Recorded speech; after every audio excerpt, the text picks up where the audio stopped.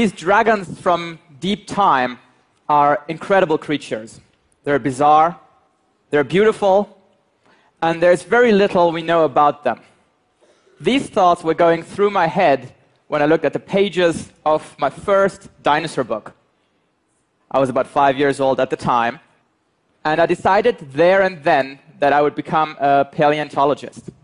Paleontology allowed me to combine my love for animals with my desire to travel to far-flung corners of the world. And now, a few years later, I've led several expeditions to the ultimate far-flung corner on this planet, the Sahara.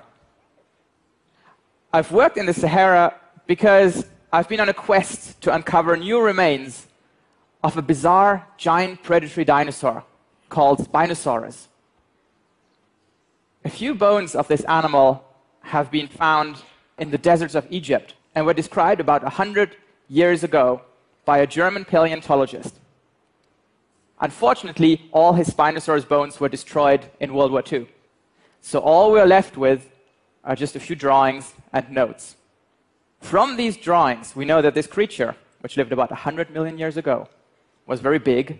It had tall spines on its back, forming a magnificent sail, and it had long, slender jaws, a bit like a crocodile, with conical teeth that may have been used to catch slippery prey, like fish. But that was pretty much all we knew about this animal for the next 100 years.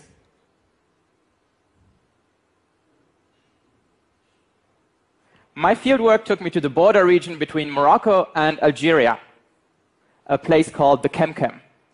It's a difficult place to work in.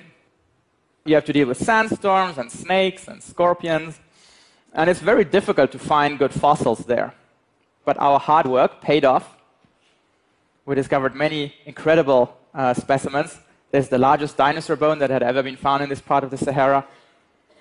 We found remains of giant predatory dinosaurs, medium-sized predatory dinosaurs, and 7 or 8 different kinds of crocodile-like hunters. These fossils were deposited in a river system. The river system was also home to a giant car-sized coelacanth, a monster sawfish, and the skies over the river system were filled with pterosaurs, flying reptiles. It was a pretty dangerous place, not the kind of place where you'd want to travel to if you had a time machine. So we're finding all these incredible fossils of animals that lived alongside Spinosaurus, but Spinosaurus itself proved to be very elusive. We're just finding bits and pieces, and I was hoping that we would find a partial skeleton at some point. Finally, very recently, we were able to track down a dig site where a local fossil hunter found several bones of Spinosaurus. We returned to the site, we collected more bones, and so after 100 years, we finally had another partial skeleton of this bizarre creature. And we were able to reconstruct it. We now know that Spinosaurus had a head a little bit like a crocodile, very different from other predatory dinosaurs, very different from T-Rex. But the really interesting information came from the rest of the skeleton. We had long spines, the spines forming the big sail. We had leg bones, we had skull bones, we had paddle-shaped feet, wide feet. Again, very unusual. No other dinosaur has feet like this. And we think they may have been used to walk on soft sediment or maybe for paddling in the water. We also looked at the fine microstructure of the bone, the inside structure of Spinosaurus bones, and turns out that they're very dense and compact. Again, this is something we see in animals that spend a lot of time in the water. It's useful for buoyancy control in the water. We CT scanned all of our bones and built a digital Spinosaurus skeleton. And when we looked at the digital skeleton, we realized that, yes, this was a dinosaur unlike any other. It's bigger than T-Rex, and yes, the head has fish eating written all over it, but really the entire skeleton has water loving written all over it.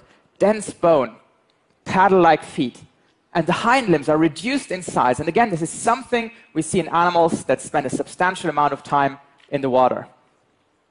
So as we fleshed out our Spinosaurus, looking at muscle attachments and wrapping our dinosaur in skin, we realized that we're dealing with a river monster, a predatory dinosaur bigger than T-Rex, the ruler of this ancient river of giants, feeding on the many aquatic animals I showed you earlier on. So that's really what makes this an incredible discovery. It's a dinosaur like no other. And some people told me, wow, this is a once-in-a-lifetime discovery. There are not many things left to discover in the world, right? Well, I think nothing could be further from the truth. I think the Sahara is still full of treasures. And when people tell me there are no places left to explore, I like to quote a famous dinosaur hunter, Roy Chapman Andrews. And he said, always there has been an adventure just around the corner. And the world is still full of corners. That was true many decades ago when Roy Chapman Andrews wrote these lines, and it is still true today. Thank you. Thanks.